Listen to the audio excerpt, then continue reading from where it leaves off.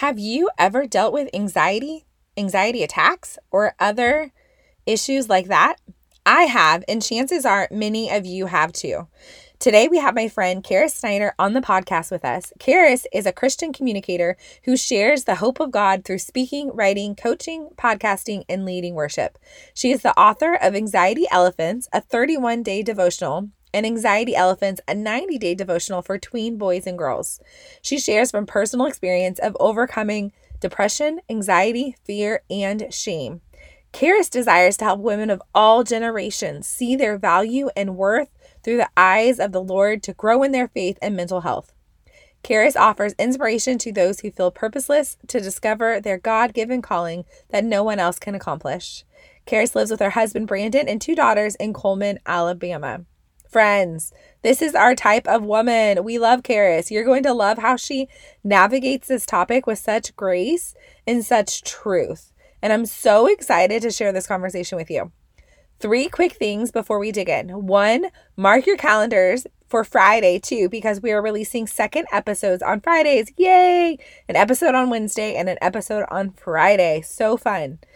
2, if you are someone who is if you're looking for someone to walk alongside you, to partner with you, disciple and coach you in deepening your relationship with Jesus, reach out. Let's talk. Send me a message on Instagram or email me. The links are below, and let's chat. I would love to be that person for you. And lastly, listen to what Mrs. Kipley posted on Apple iTunes review. I love this podcast so much. Sam's passion is so encouraging. This show is like getting a pep talk from your best friend. Thank you for pointing us to Christ. And thank you so much, Brandy, for posting a review and sharing it with us. Friends, if you want me to read your review out loud on the podcast, head to iTunes, take 30 seconds and leave a quick review. I would so appreciate it. All right, friends, grab your cup of coffee or tea, notebook, Bible, and let's dig in. Hey friend, welcome to the Abundant Women Collective podcast. Do you want to grow in your faith and have an intimate relationship with Jesus? Do you wake up with big ambitious goals only to be overwhelmed and frustrated when you're way too busy and forgot to prioritize your time with Him again? Hey, I'm Sam, and I too was someone who craved a deeper relationship but was too busy to make it happen. I felt overwhelmed at trying to fit Him in and wished I could be confident in my faith and identity. I wanted to read the Bible and actually understand what I was reading, but I kept telling myself that I didn't have the time, the know-how, or the discipline or tools to make it happen, until I found a little secret to get rid of the Christian checklist. In this podcast, you will find biblical truth, hope-filled conversations with women who are right where you are, and all of the practical tools to implement so that you will be able to deepen your relationship with Jesus. So grab your coffee, Bible, and pen, and let's dig in.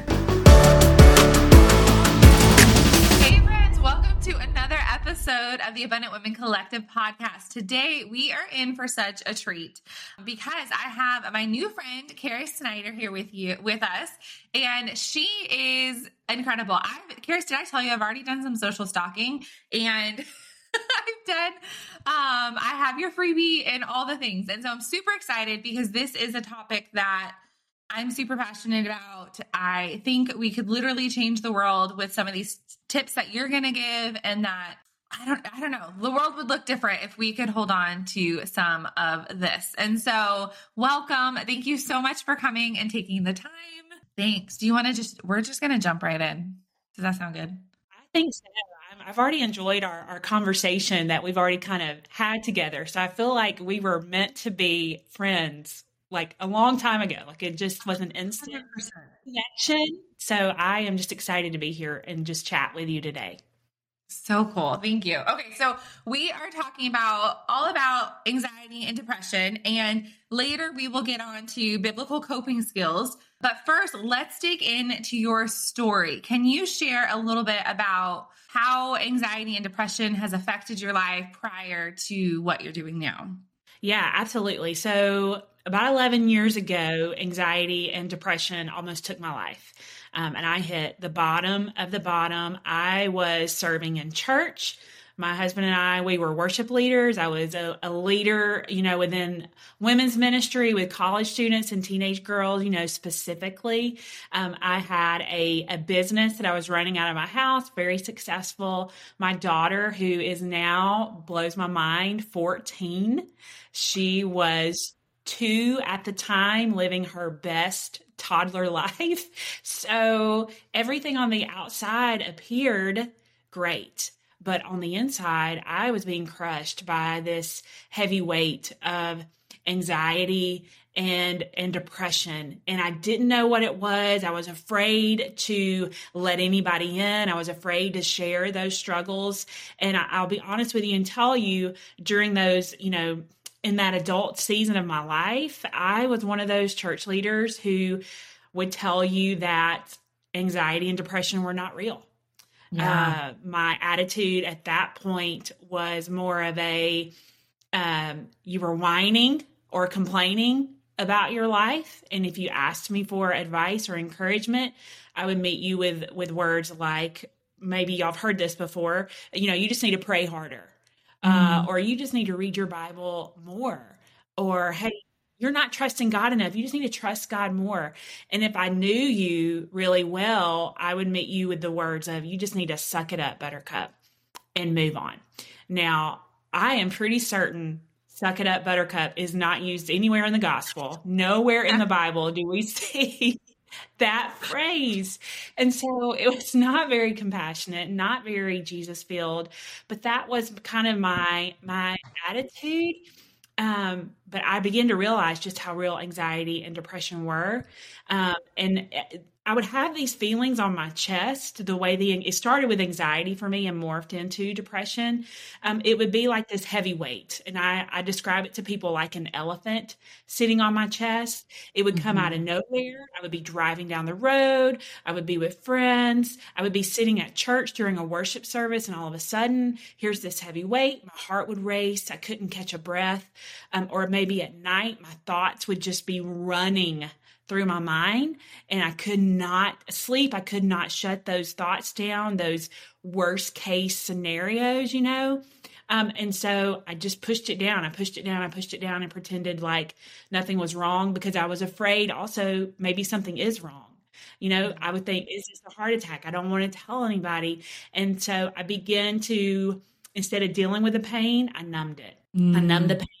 A master of the mask. I numbed my pain through working out and through eating, by not eating, because I wanted to appear one way so people wouldn't really know what was going on the inside. And that anxiety moved into depression for me. I always tell people the way I felt anxiety and depression differently. Anxiety made me feel very froggy. I was very jumpy, very on edge, kind of wound tight like a rubber band, and I could just explode at any moment. Whereas depression made me feel foggy.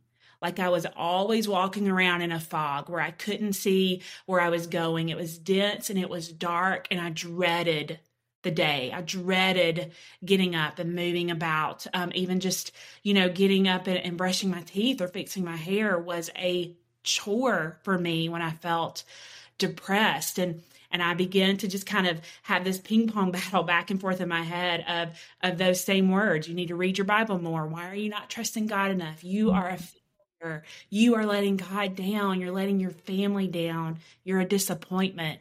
And I got into this place where I felt worthless, hopeless, useless, and purposeless. And the bottom of the bottom for me, I ended up getting pregnant. And at that moment in my life, that was in around August of 2011, I might have weighed 100 pounds. I was not healthy. And my doctor said, hey, for the sake of the baby, I just need you to eat. You can eat donuts all day long. I don't care. I just need you to eat. And two things happened that day. This mama bear instinct that many of us, have, even if you don't have children, we as women, we will protect those that we love, right? We will protect kids that we love. The fun aunt will protect those nieces and nephew.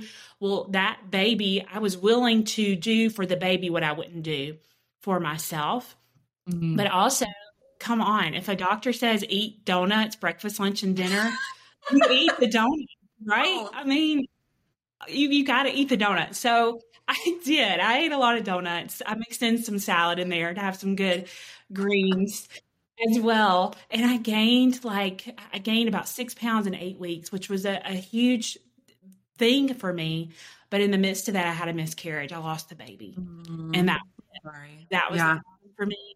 And the enemy just came in, guns a blazing, like, look what you did. Look what you did to that little. You're a burden to everyone you're around. You're not needed here. And I did feel like a burden, and I felt like everyone would be better off without me. But it was like in the moment where I hit that bottom, where I was in the darkest part of the pit, it was like God reached down with his hands and he said, look up, look up. And when I looked up, the lies of the enemy that I was going to be alone, that I wasn't going to have help, that people were going to reject me and make fun of me were all proven to be lies because God met me there with truth. I wasn't alone. My family loved me. My friends supported me. A counselor, I found a doctor, and I began to find healing and restoration. And God didn't leave me. He didn't stop loving me. He reminded me, hey, I love you, not because of what you do or don't do, but because of who I am. I am love.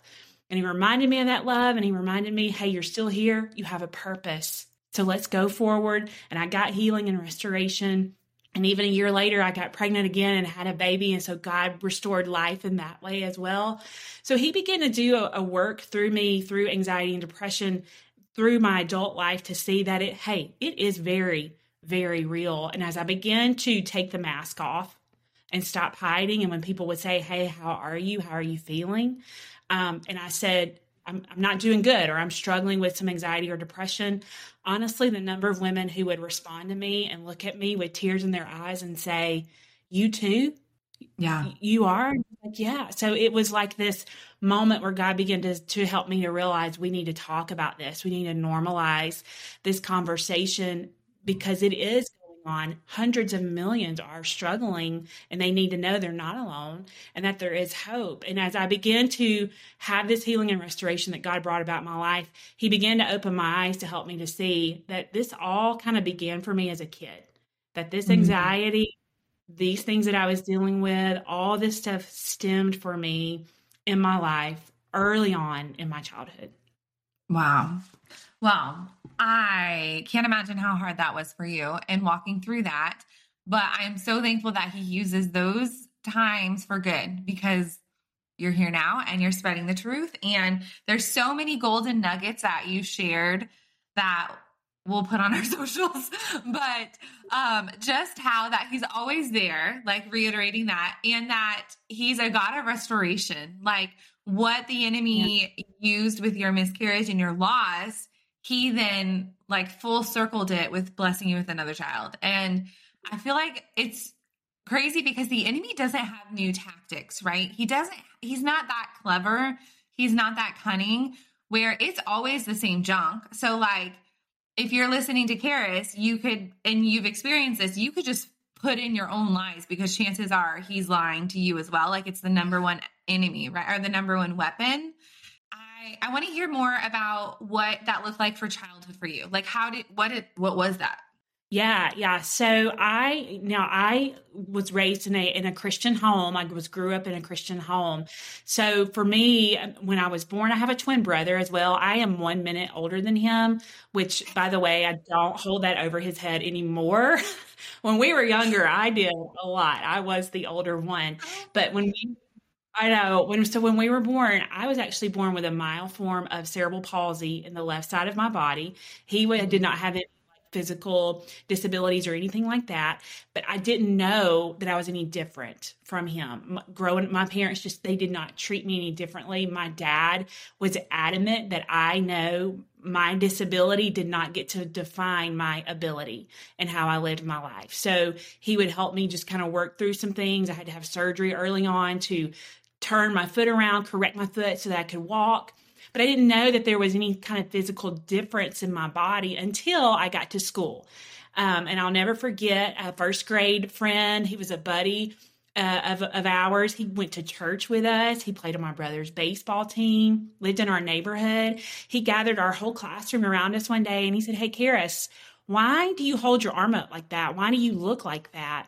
And he said, "You look like a bunny rabbit." So he held up both of his arms the way that I held my left arm up and started hopping around a circle around me like a bunny rabbit. And of course, everyone laughed, pointed, and made fun of me. And in that moment, I was crushed because I realized I am different. I'm not like all the other 6-year-olds around me. And so I went home that day, like do when we go through a hard time or a struggle. I was ashamed. I was afraid. So I pushed it down and I didn't deal with it. I didn't tell my mom and dad. I didn't tell teachers to let them help me.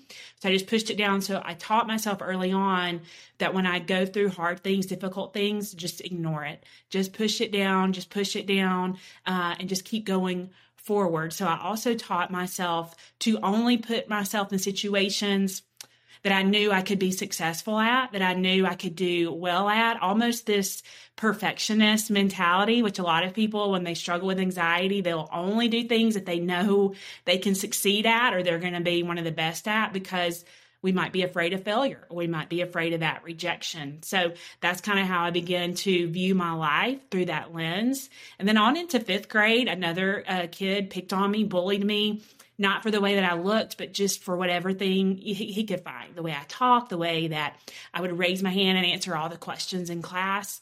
And it got to me so badly because I was holding on to it and pushing it down so much. I woke up one day with a terrible migraine headache. Now, when you're in 5th grade and you're 10 years old, you really don't know what a migraine is, but it was such a bad headache that my vision messed up, like my peripheral vision. I could see straight ahead, but I could not see out of the corners of my eyes. So I thought I was going blind. I thought something really bad was happening.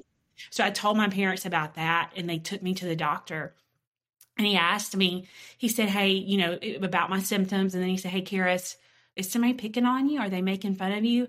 And out of nowhere, I just started to cry. It was because I couldn't hold on to anything more. And I began to tell what was really going on. And my vision started to come back as I was releasing and letting go of all of that. And my headache started to slowly go away. And the doctor said to me, "Hey, what you're dealing with, these symptoms that you've described, because I couldn't sleep at night. My palms would get really sweaty. Again, my heart would just race and I would play those thoughts through my head." He said, "These type of things are something that we call anxiety." So I was so glad to know that it was a real thing, that it had a name. Back then, we didn't talk about, and this is how you deal with it.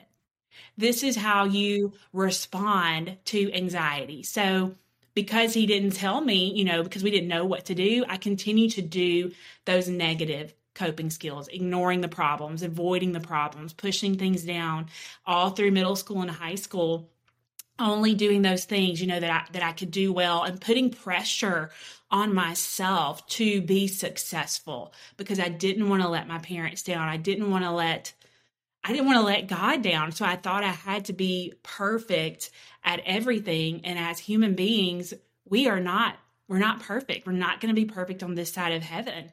And so I would only, again, do those things that I thought I could do well. I was top 5 in my class. I was very successful, academically, but it all stemmed from this anxious spirit, this perfectionist, this wanting to be successful, wanting to please, be a people pleaser, which, man, I probably am still struggling with some of that, trying to please, others, wanting to fail. I'll never forget when I took my driver's license test, I waited 2 months because I was terrified of failing. I was terrified of doing something wrong.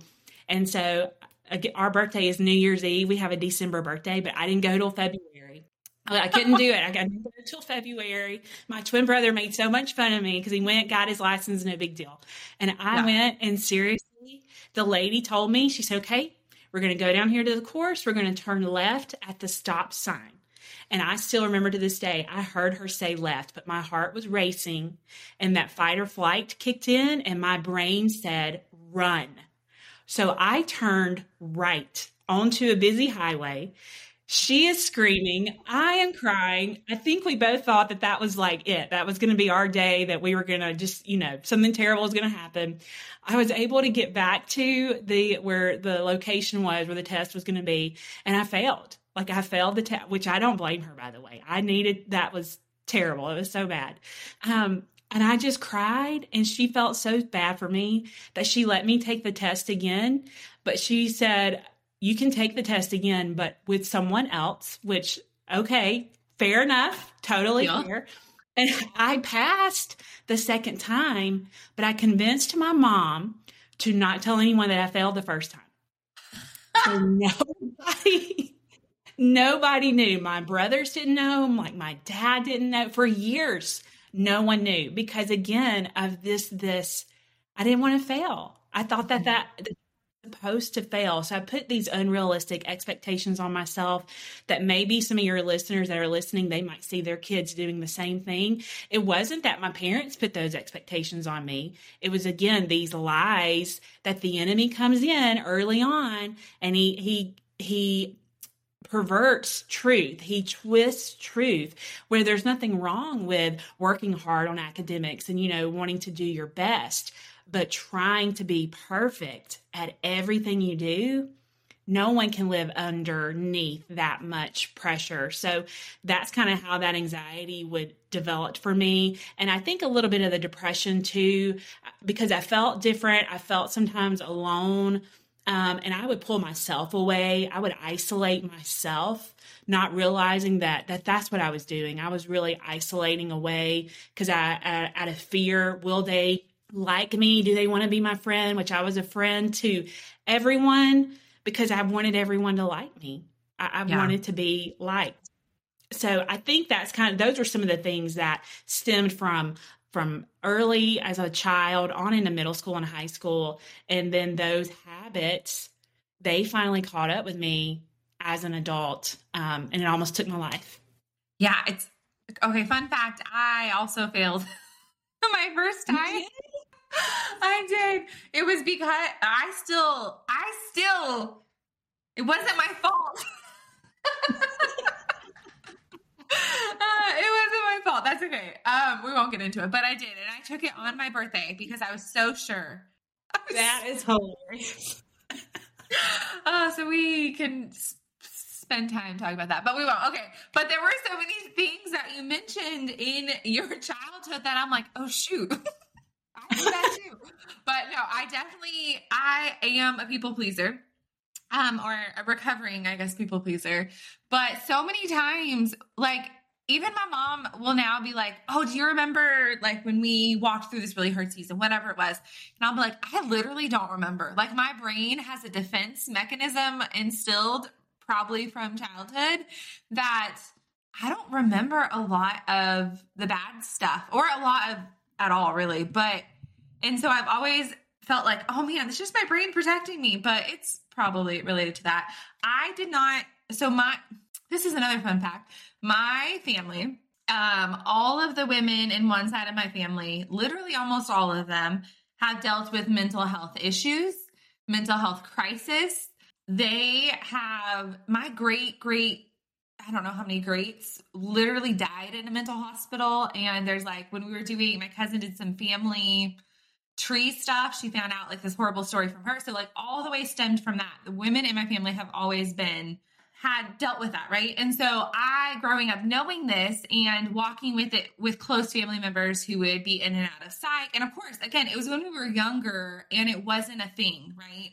And so I was always so adamant that nope, this buck stops here. I will not allow the enemy to use that. I will not have anything wrong with me, right? And yes, there's like a part of that that's good, right? Like generational curses get broken by stopping them. However, I took it to the polar opposite and was like, no, like I just won't allow it. And so if there is anything going on with me, I'm just going to shove it down. I'm going to just pretend like that's not it, all of the things. And so it wasn't until I had two kids, my first two kids are back to back. They're 18 months apart. Shocker, you can get pregnant very early.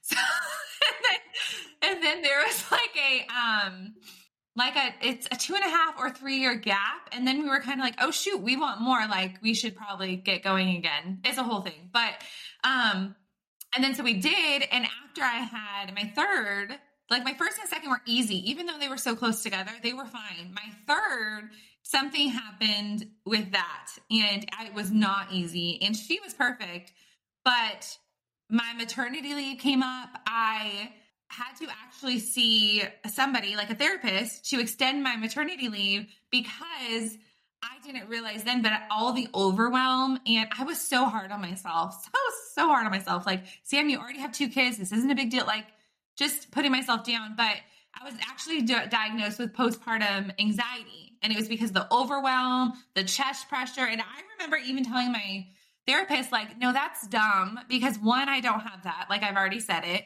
And then 2, I don't have anxiety. Like, I thought anxiety looked different. And she would be like, oh, well, this is going on in your life or this or this. And I was like, I've always had a very full plate, like a very full plate, right? I've always thrived and busy. I remember even like when she diagnosed it, 1, I had no idea I knew postpartum depression, but I didn't know there was a postpartum anxiety. And even then I didn't accept it. Like, I took her notice for more time off work, of course, and then was like, I'm never going to tell anyone. Like, I'm never going to deal with it until later. I was like, the more I learned about anxiety and depression, I worked in the hospital system for over 10, 12 years. And I ended up working in the psych ward in inpatient. And even then it was always for someone else. It was because I want to learn more. I want to stop the generational curse. I want to help people, which I did, not realizing, oh, Sam, you also have struggled with this. And you also, saying all that, I want to talk about the masking because I feel like a mask wasn't even an option. It was like a full on brick wall. But what did that look like? Why did you feel like you had to put on a mask? That is a great question. And I think maybe everybody listening is probably like, why do we do this? Why do we put on a mask? I thought I had to wear a mask because that was going to be the only way that I would be accepted or that I would have friends.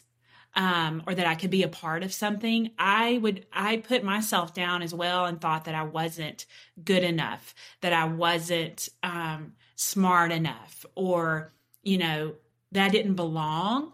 So that if I masked who I really was, then I could be a part of the group. Then I wouldn't be rejected. Then I wouldn't be left out. So I think for me, part of it was because of that physical disability, knowing that I was physically different. I thought I had to put that mask on to be physically different so that people would allow me to be a part of their group, which now I know, looking back, I don't have to wear a mask. I can be who God created me to be, but I think still some days, this is just being totally honest, transparent, mask off.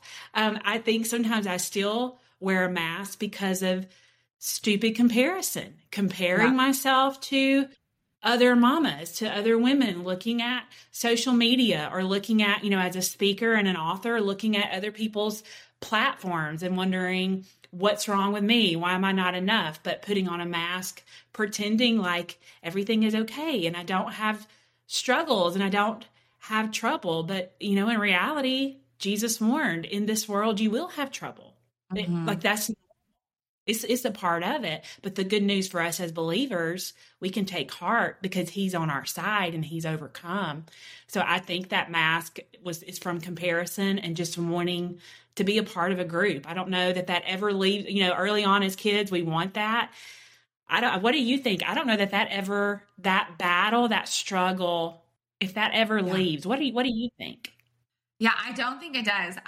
Because one is we were made for community, right? Like we were made to be in fellowship and to be with people. But because sin entered the world, people suck. Like, I don't know if I can say that, but sometimes people suck. And so, and it starts so early, right? Like we're all born sinners. Like that is the gospel message. But we see that take place and like manifest itself when, I hate that word, but you know what I mean? Like it takes hold even in children, right? Like when you have a 1-year-old lying and she's never been taught to lie, that's because she was born that way. Like, and so I think that as much as we protect our kids and we want to shelter them almost in a way, or like greenhouse them, whatever, but they're still like, that's why you see hot mess little brats on the playground in first grade being jerks. Like, it's just, there's something inside of them. And yes, Hollywood attributes to that. And yes, society does as well. But also there's something in us that like claws to be the best, but also have friends. I don't know. But then you grow up, and even as women, we do that so much, which thank God I feel like the trend is to be open and to be honest. And I feel like, I read this little meme because right as we're recording, the Asbury College revival is sort of happening. And I read a meme from that, not a meme, an article that talked about the Gen Z, which I'm so glad we're done focusing off millennials. Like, can we move on to Gen Z? Thank you. But Gen Z, there's a group of them that are so done with the facade in church and in the world, with the fake, with the Hollywood. They want like real. They want a real encounter with Christ, right? But they want real encounter with people. Thank God we're moving to that trend where I appreciate you and like every guest who comes on the show, because y'all just bare bones it. You come on and tell us your whole story because you know that your story can make a difference, and we point people to Christ. But like, it's so hard to do that and to take off the mask and the stereotypes and the idea that like, I sometimes deal with this a little bit, like people are going to listen to this podcast and whatever I say, and they can take it however they want to, but really like, that's not my job. My job isn't to care what people think, right? Like the Lord will do his work through this. Yes.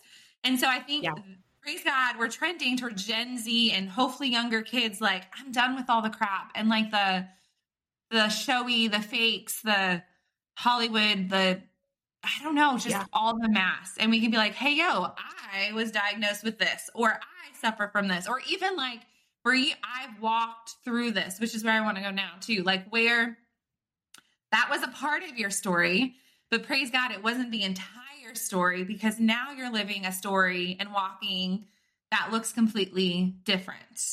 So tell me like, now, what did God do to transform this story?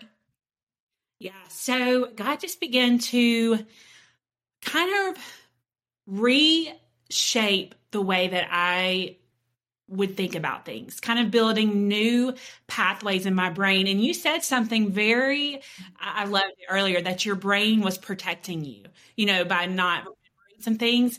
And that actually, I've looked at the brain a lot and just studied it, that's the brain's number one job, to protect us and to keep us alive. And so it cannot, for example, tell the difference between a real danger and the thought of a danger. It'll treat it exactly the same way because it wants to protect us. So sometimes brains can misread situations, and it can overreact or be like an overprotective parent. And so that's where we have to begin to take control back and help our brains read situations correctly. So God just really began to do a work in my life and help me to see, hey, there are healthy biblical strategies and action steps that we can take when anxiety or when depression may try to come in, so that it does not take over our life, where we feel, for anyone who has struggled with anxiety, sometimes you feel paralyzed. You feel like you can't move. You feel like you can't really make a decision. You want to take a step forward. You want to do something, but you don't know what to do. I also sometimes with that anxiety, it's like that high functioning where we just fill our plates with so much busyness. Then we don't have to deal with our thoughts. We don't have to deal with anything. We can just go, go, go, go, go. And so I've noticed, and I had to kind of take a step back as a parent, I was teaching my kids to do that. Let's fill our plates. Let's put so many things on our schedule. And my kids would just have these meltdowns, these overwhelming, emotional meltdowns. And I began to realize, hey, there's no margin. There's no like break, no rest. Like they need that in their life. And I did as well. So God just began to help me to learn, help me to process, and help me to see, hey, he was way ahead on these strategies on how to help take care of ourselves mentally. And they're actually grounded in biblical truth. And that's what I needed. I'll tell you, on the mental health front, counselors, doctors, God has given them a gift, and I needed both to help me, to help save my life, to pull me out. And so for many, you need that. So know that that's okay. If you have a broken arm, guess what? You're going to go to the doctor and fix it. You're not just going to cover it up and say it'll be better later. Like you're going to go get that fixed, get that adjusted. So that's why doctors and counselors are so amazing. But on the faith part, when you realize that practical strategies are grounded in biblical truth, living and acting that God has given us, that we can cling to, that we can take these strategies, and we'll talk about those here in just a minute. That to me was so big and life-changing to realize that God cares about our mental health. Like he cares about our thoughts. There's so many scriptures on thoughts, on the way that we live, on the way that we act. So knowing that he cares about that, it's no longer this taboo subject.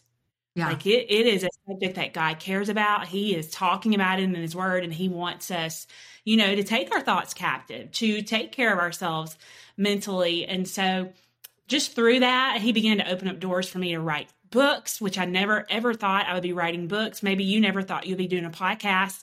God just has us doing things that we never would have planned or anticipated. So I've been able to have that opportunity to write some devotionals on anxiety, to go and to speak and to share. Yes, like you said, here's my story, but now let's take action. Let's make some changes.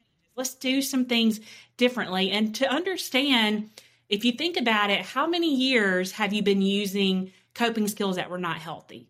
For me, it was almost 30 years that I was using unhealthy coping skills. So you have to understand that there's going to be a process.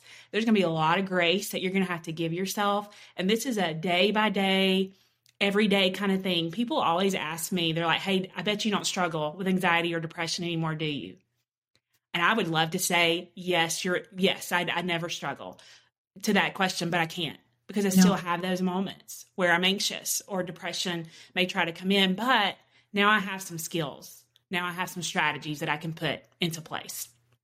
Yeah. And I think you mentioned, I can't remember if you mentioned before or during this podcast, but that our complete healing, whatever it is not until the other side. Like we get completely healed in heaven. So like for me, knowing that Hannah is 6. So that was 5 years ago that I was diagnosed with postpartum anxiety. And so like, knowing that could creep up and happen at any time, not that I'm completely healed, I'm done. Like that's not necessarily a thing for all of us, right? And so if you're listening, there's 2 things I want you to know.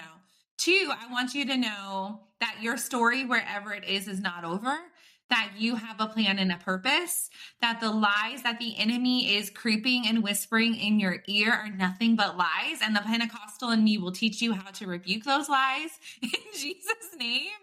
But that also, that it is just like so much of our life, it is a journey. And so it's not a one and done, like Karis just said. It's not a healed and then never again deal with it, because also understanding the strategies of the enemy, not that he gets credit for this, but that his tactics aren't new. So if I've dealt with it 5 years ago, there's a chance that I'm going to deal with it again in a part of my life, maybe where I feel weak or I'm struggling in other areas. Those thoughts will pop up, or that overwhelm will pop up. But the difference is having equipping tools, like we're going to talk and we're going to put in our tool belt. And always having these ready is what changes your walk from what it used to be to what it's going to be. Like you used to suffer from, you used to deal with. Now you understand that you are a daughter of the King, which means you are basically like a warrior princess who can combat anything that comes at her. But then also Karis said something. So you mentioned in your story that you were this way and that you had women speak to this. And I want to just blame it on the older generation, but it's probably not true. It's probably all of us. However, that if you are struggling with something like this, then absolutely seek help. Like, hopefully find a Christian counselor, but sometimes that's not always available. So find someone, even if it's like medication is a taboo. You know what taboo means? It means that it's a breeding ground for shame and condemnation. And I'm pretty sure I've read the Bible multiple times, and it does not talk about you are to be a child of condemnation and a child of shame. Like, that is not of you and for you. And so medicine is like a taboo thing. If you need medicine, take medicine. But my caveat is know that you can also be healed, because so many times we see the counselor, we see the doctor, and we see this and we think this is our healing, when really the Lord still has more for you. So, like, yes, get help. Do what is needed to do to get you right. And then also put these in your tool belt and use these to get rid of it, so you don't have to take it, or you don't have to whatever. Okay. So full permission. There is no shame in our games here. Let's dig into our tool belts. How? Equip me, girl. Yeah. So there are so many skills. We could probably spend all day. We won't spend all day talking about these, but I'll just share just a few practical things that maybe you could do and how they're grounded in God's word, so that you can lean on truth. Like you're saying, this is where freedom comes, when we are claiming that truth, knowing, okay, this is God's living and active word. You know, it hasn't been edited. Like, he didn't make a mistake in what he said. What he said thousands of years ago is still true for us today. So a few practical things that you can do. So, we talked about sometimes with anxiety, you can't breathe. You feel like you've lost your breath. Your heart is racing. So one thing that you can do that a lot of people go to very quickly is just pausing and taking good deep breaths. And the reason you do that, when you pause and you take those good deep breaths, inhale through your nose, exhale through your mouth, it takes as part of your brain the amygdala, which houses all of these emotions and your fight or flight responses, this anxiety response. So that deals with the emotional part of our brain. And let's be honest, we don't always make the best decisions when we are acting out of our emotions. Yeah. Hence, turning right at a stop sign during a driver's license test when I was supposed to turn left onto a busy highway. So we can't make good rational decisions. So when we pause and take those deep breaths, it allows our brain to go to the thinking part, where you do make rational, clear thoughts, and you can make good decisions. And it does allow your heart to stop racing. It helps your brain to know that you're okay. But here's a scripture. This is Job 33:4. And it said, the Spirit of God has made me. The breath of the Almighty gives me life. So when you pause and you take those deep breaths, knowing that the breath of the Almighty breathed us into life, breathed us into being, and that his breath is in our lungs, when you pause and when we realize that's how close our Heavenly Father wants to be with us, it calms just your whole body, and it helps you to remember that God has us. He is protecting us, and we can trust him. So that's one thing that I like about taking those deep breaths and grounding it into this truth, is to know that his breath, like the song said, it is in our lungs. And then we can turn around, and instead of focusing on maybe the problem, we turn to the problem solver. And we can turn our praises to him. We can turn our words to him, and it calms our spirit. So pausing, taking those deep breaths. And even for your kids, listen, when tests come up, our kids get very nervous about tests. My kids get nervous about tests. Their hearts can race. Their thoughts, they've prepared, but they get in front of the test, and what happens? Mind goes blank. They cannot even remember what their name is or what 2 + 2 is. So this is something that they can use when they take those deep breaths. It allows that thinking part of their brain to take back over and to take control. And again, it helps them to say, okay, God, I'm going to trust you with this test. Thank you that I have the mind of Christ. And it helps them to move forward. So there is one. Okay. So we're going to pause and take deep breaths. The second thing that you can put in your tool belt is to have an attitude of gratitude. Now, when I go into schools and I talk to kids about this, it is so funny. A lot of them are like, I don't even know what gratitude is. I'm like, okay, it is another word for being thankful. And again, God was way ahead of us on this, but science has come back and done so many studies on gratitude. And what they have discovered is that our brains they cannot be anxious and thankful at the same time. So when we are, isn't that so cool? When you are actively looking for what is good in my life. Now, I'm not saying we avoid and we ignore the bad, but it doesn't get our focus. When we look for what do I have to be thankful for in my life? What are the good things in my life? And I'm talking, get specific, get tiny. Maybe you're thankful for a favorite pair of shoes. You're thankful for your coffee in the morning, your family, your friends, your home, and you just begin to start thinking about all these things that you have to be grateful for, your brain can't go to the anxious thoughts. And it's amazing how good kids and teenagers are with this. They are, when I go and I talk to them and I'll ask them to talk about what they're thankful for, they're so funny because they'll say, I'm thankful for my Xbox, or I'm thankful that I don't have to share a bathroom with my sister. One kid said, he was thankful for all of his rabbits, and he said plural rabbits. And I was like, that is awesome that you have rabbits.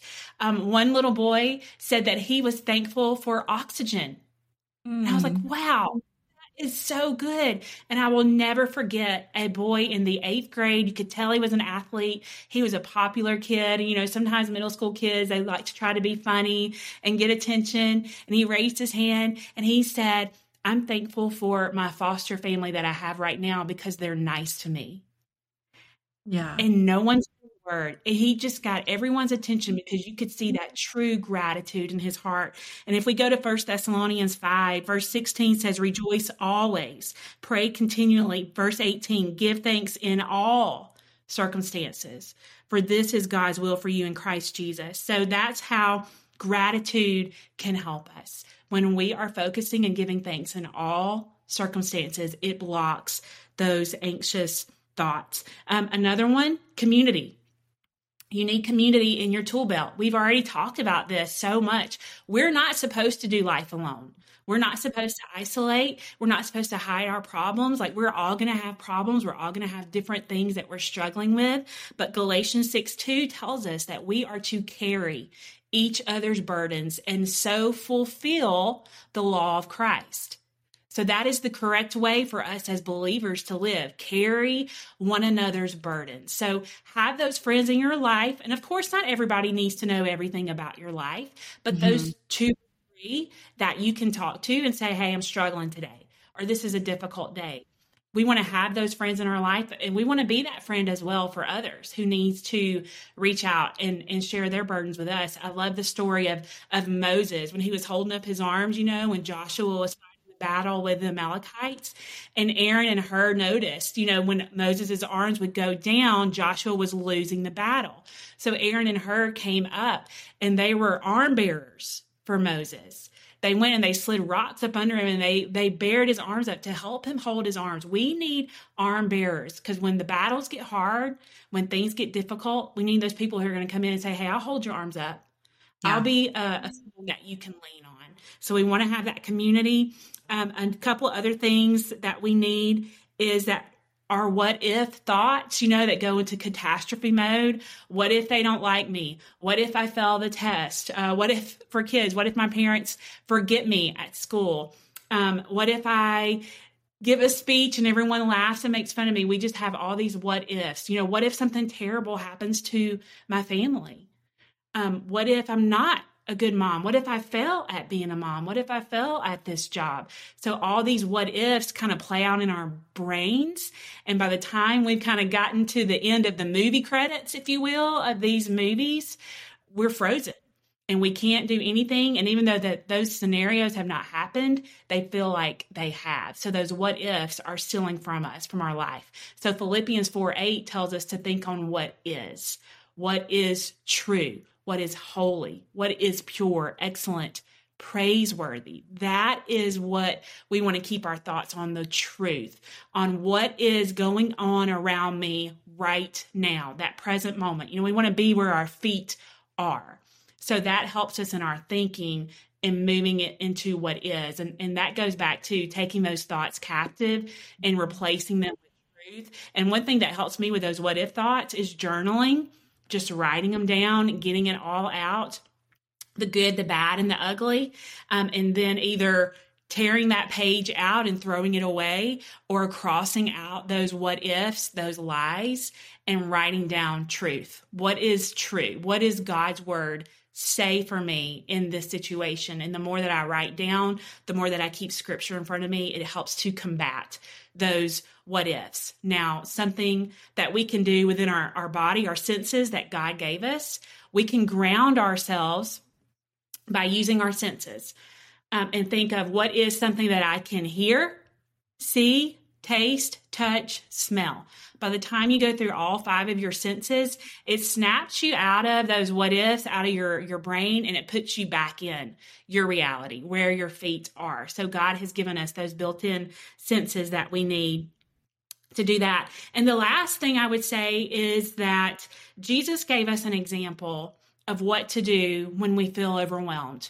Right as he was going into the Garden of Gethsemane, he told the disciples that were with him, my soul is overwhelmed to the point of death. So what did he go do? He went and he prayed. He prayed to his Abba Father. And not only did he pray, these eloquent words, he prayed with vulnerability and transparency. And he said, Abba, if this cup can pass from me, let it.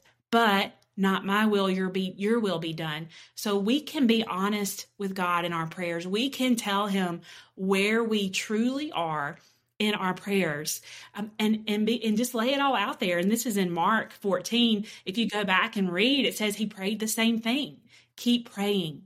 Keep telling God. He wants to hear from us. And I love at the end of this chapter, it shows that God did not point a shaming finger at Jesus.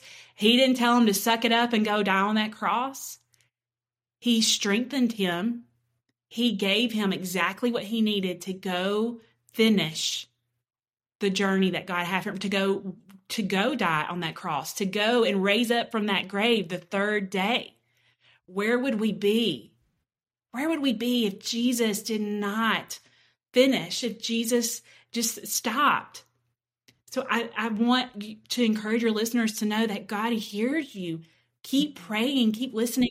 He will meet you there, and he will love you, and he will give you the strength to get up and keep going, keep walking in the purpose and the path that he has for your life, because you're still here. So he's not done, and he will use every bit of this that is hard, that's a struggle, that is difficult, and you think there's no way out. There is a way out. But sometimes the way out, like it has been for many of us, is the way through. You got to go through to get to the other side, to get to where God wants you. And again, that's just a few practical skills for that tool belt: the deep breathing, grounding yourself with your senses, gratitude, journaling, prayer, having that community. But if you can pick a couple of those and begin to practice them over time, I believe with all of my heart, you are going to see a difference. I still lean on all of these. I'm pulling from each of them. But every time I do, it renews that hope for me to know, okay, this is something that God gave me. It's not something I have to be ashamed of. It's not something that I have to hide. These are skills that he gave me to live this life, to walk through day by day.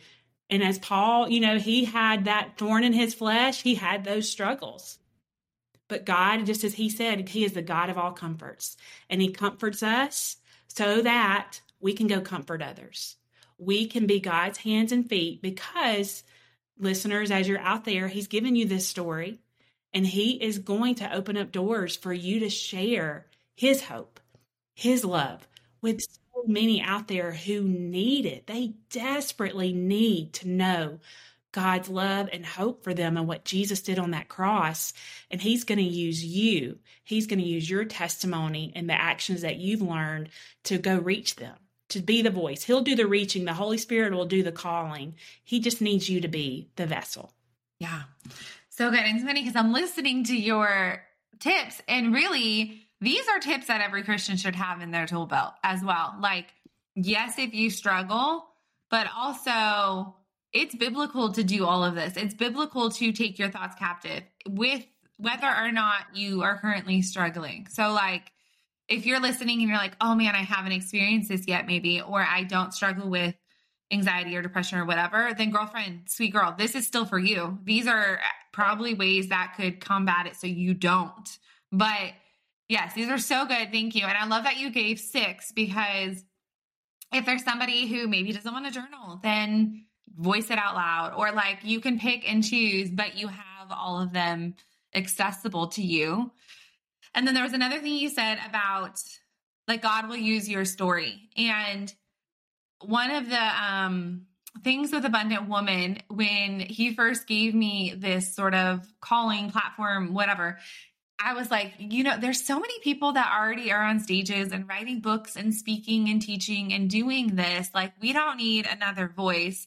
But he so clearly told me that I'm not calling, and I love Christine, so I'm not using this like in a bad way, but I'm not calling necessarily the Christine Caines of the world, who are incredible and speak globally, but more so this could be you seeing a friend struggling and taking her to coffee, and you guys are sharing your truth story there. Or you, speak at a school, or you tell your church, your pastor, you're like people to people. We so much think grander scale, like our story, our influence doesn't matter unless it's 10,000 followers on social media, on a stage, written a book, whatever. And those are fantastic things. And the Lord has reach in those areas as well. But we're also talking about like your next door neighbor who you haven't seen come out of the house in 3 days. Maybe go check on girlfriend, or your best friend is struggling because she's overwhelmed with 10 kids. Go check on her too. You know what I mean? Like you have an upcoming final, college days that I don't miss. Go, use these tools and equip people in your circle. It's not always for the big stage. It's for whoever you have influence with, your children, your neighbor, your dorm roommate person. So hopefully that encourages you too, where so many times I feel like maybe if the Lord's speaking to us, we're like writing it off. Like he's talking, I'm listening to this podcast episode, and then I'm like, oh, that's not for me because I don't have a platform. That's not for me because I don't have social media followers. It's for you and your next door neighbor, George, like whoever it is. I just made up a whole bunch of names and scenes, but you know what I mean? Yeah, you're so right. I mean, we just got to be obedient, we just got to be. And those little prompts that the Holy Spirit gives you, to text a friend, or like you're saying, go have coffee with somebody, even if it's someone you haven't talked to in years. We have no idea what they're dealing with, what they're struggling with. And so that one text that the Holy Spirit laid on your heart to do, we don't control the outcome of that. We just want to be obedient and do as he asks. So I think that is so good, such good reminders for us to remember. It's not about the big platforms. It's about the small moments that we have every single day in what we think is the mundane, but God is even in that. Yeah. And really, like you said, it is being the hands and feet. It is in those small moments, the grocery store clerk, or, hey, I'm thinking of someone, then send them a message and take a minute to pray. Like it takes 30 seconds, but I would hate to meet God one day and then not have taken advantage of all of the opportunities he gave me to share his love. Right. And so there was a Jenny Allen phrase that I learned a really long time ago, but the if gathering is like based off of it. But if God is real, then what? So if we believe that God is real, then sister friend, we are taking every opportunity to share the love of Christ. And that does mean even in the struggles. It means even with sharing our story of our struggles. It means the text, the prompts, the Holy Spirit telling you to hold up the target line and pray for someone. Like I'll do that. And I don't care if dude behind me is mad or not. Like there's more lines. You know what I mean? Just not being unashamed and unafraid to do whatever the Lord's calling you to do, because it could literally mean life or death. Like Karis has said several times that it has literally saved her life. And so you don't know what someone else is going through. You don't know what is behind that super charismatic, funny person and what they're dealing with. And so, yeah, whoever that's for, take a moment. If someone, even right now, if you're listening to this and the Lord's like, you need to call so-and-so. There are so many famous examples of people who we all thought were totally fine and then ending up not to be fine. And so, yeah, I don't know, whoever that's for, check on your friends, basically. Okay. But I don't want to end with that. I do want y'all to make sure to listen to this again and then write down these steps. I'm a note taker. It's how my brain works, but write them down and keep them somewhere. Like put them on a piece of paper. I have these really large Post-its that take up like my whole Bible page for like my good notes, or anyways, we'll talk about that a different day, but I use them in my Bible study. And so take one of those or a toilet paper roll, I don't care, and write it down and keep these in your word, put it on your mirror, put it on the fridge, like wherever you're going to see, so that you can get in the habit of actually using these tools. These tools are meaningless if you don't actually utilize them and remember them and put them in places to use them, you know? So good. Karis, before we head out and before we do our rapid fire, tell me, you mentioned, and we talked a little bit before too, but you've written several books and you're like a speaker and doing all the big things and you're amazing. How can I, as a listener, connect with you, say hi to you, and buy all the things? Absolutely. So my website would probably be the easiest place to go. So it's just my name, Karis Snyder, CarisSnider.com. You can see all the books that I have there that are out right now for adults, for tweens, books that are coming, picture books, Carline Mamas, even our teenagers, all that's coming. But then social media, I tend to hang out on Instagram the most. And then Facebook and YouTube. Those are the ones where I'm at Karis Snyder.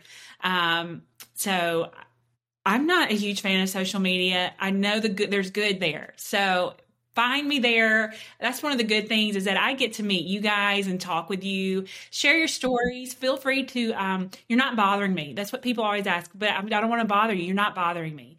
It encourages me when you share your faith, when you share your story, when you share this practical step was helpful for me. So please share, please reach out, please let's get to know one another. And if you do have questions about speaking, you can reach out to me again through my website, or I answer Instagram Messenger quite a bit. So I would love to just partner, just however the Lord leads.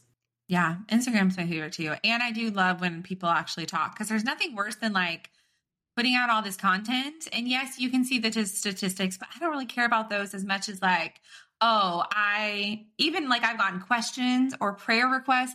Like, y'all, we don't put up prayer request bubbles to be silent. Like, we actually want to pray with you, or we actually want to talk to you. Like, literally the whole point is to make contact. Which sometimes, I don't know if you've ever put up a bubble and answered your own bubble, just so it makes you feel like someone is answering the bubble. I've done that. I did that not that long ago, because I put out this questionnaire and I got all these good answers. And then I put up a bubble and I got like 2. So I was like, well, let me just take some of these questionnaire answers and stick them in the bubble. And then I did get more responses, because people were like, oh, that's what you mean. Like, when really I'm like, just talk to us, please. We love you. So good. Okay. And I will, of course, have all the links in the show notes for Karis. And then you'll see all of her show stuff on social media as well when this is released. Okay. And now we're going to do rapid fire. It's super easy. Just 3 questions. Fun. Number 1, what is your favorite worship song right now? Goodness of God. That is my absolute. It is. Okay, which version? Who's your favorite person singing it? Jen Johnson. I sing that version, so I think that's why. Yeah, that one. Yes, I also love Jen. Okay, what is your favorite book? Like a book that you read that's transformed. I don't know, fiction, nonfiction. Whatever. Yeah, I'm looking over it. Yeah, my book. One book that I absolutely adore. Can I do 2? Can I do 2 books? Okay, The Traveler's Gift is a great book. I don't know if anybody's read that. Andy Andrews is the author of that book. It is so good. It's a fictional book with non-fictional skills in it. So Traveler's Gift. And then Allie Worthington's Standing Strong. She came out with that, I think, in the middle of COVID. Yeah. Those 2. Yeah, I like Allie. She'll be on here one day. Okay, so also last one, random fun. You're welcome. Who would you like to play you in a movie? Okay, I don't know her name, but it's Wonder Woman. What is her name? I don't know her name either. Yes. O-T is how you spell her name, but I like her. I love her. And she has long brown hair, so I would go with her. I could see that. Yeah. I had to pull her up to remember what she looked like. Yep. Super fun. See, just random fun. Now, when we watch Wonder Woman, we're going to be thinking of Karis, and then in turn, thinking of our 6 tools from the tool belt. That's right. She has the, what is it? The thing of truth, the lasso of truth. Thing. Mm-hmm. See? So y'all can remember that, the lasso of truth. All right, Karis, thank you so much for taking the time and sharing your story. I seriously appreciate it and appreciate all you're doing, especially when it comes to this topic. And it has been so fun to have you. Thank you for letting me come on. It's been a fun day. Friend, I hope you were blessed by this episode. Thank you so much for tuning in. Before you go, quick things. 1, can you follow us on social? I would love to get social with you. Instagram, Facebook, TikTok, and YouTube all have the username Abundant Woman Co. Come say hi. Also, we have a free Facebook community that has women just like you, building community, going after Jesus, and just making connections. Come join us there. I can't wait to meet you. And last, I would love if you could screenshot this episode and share it on your socials for a chance to be featured. Until next time.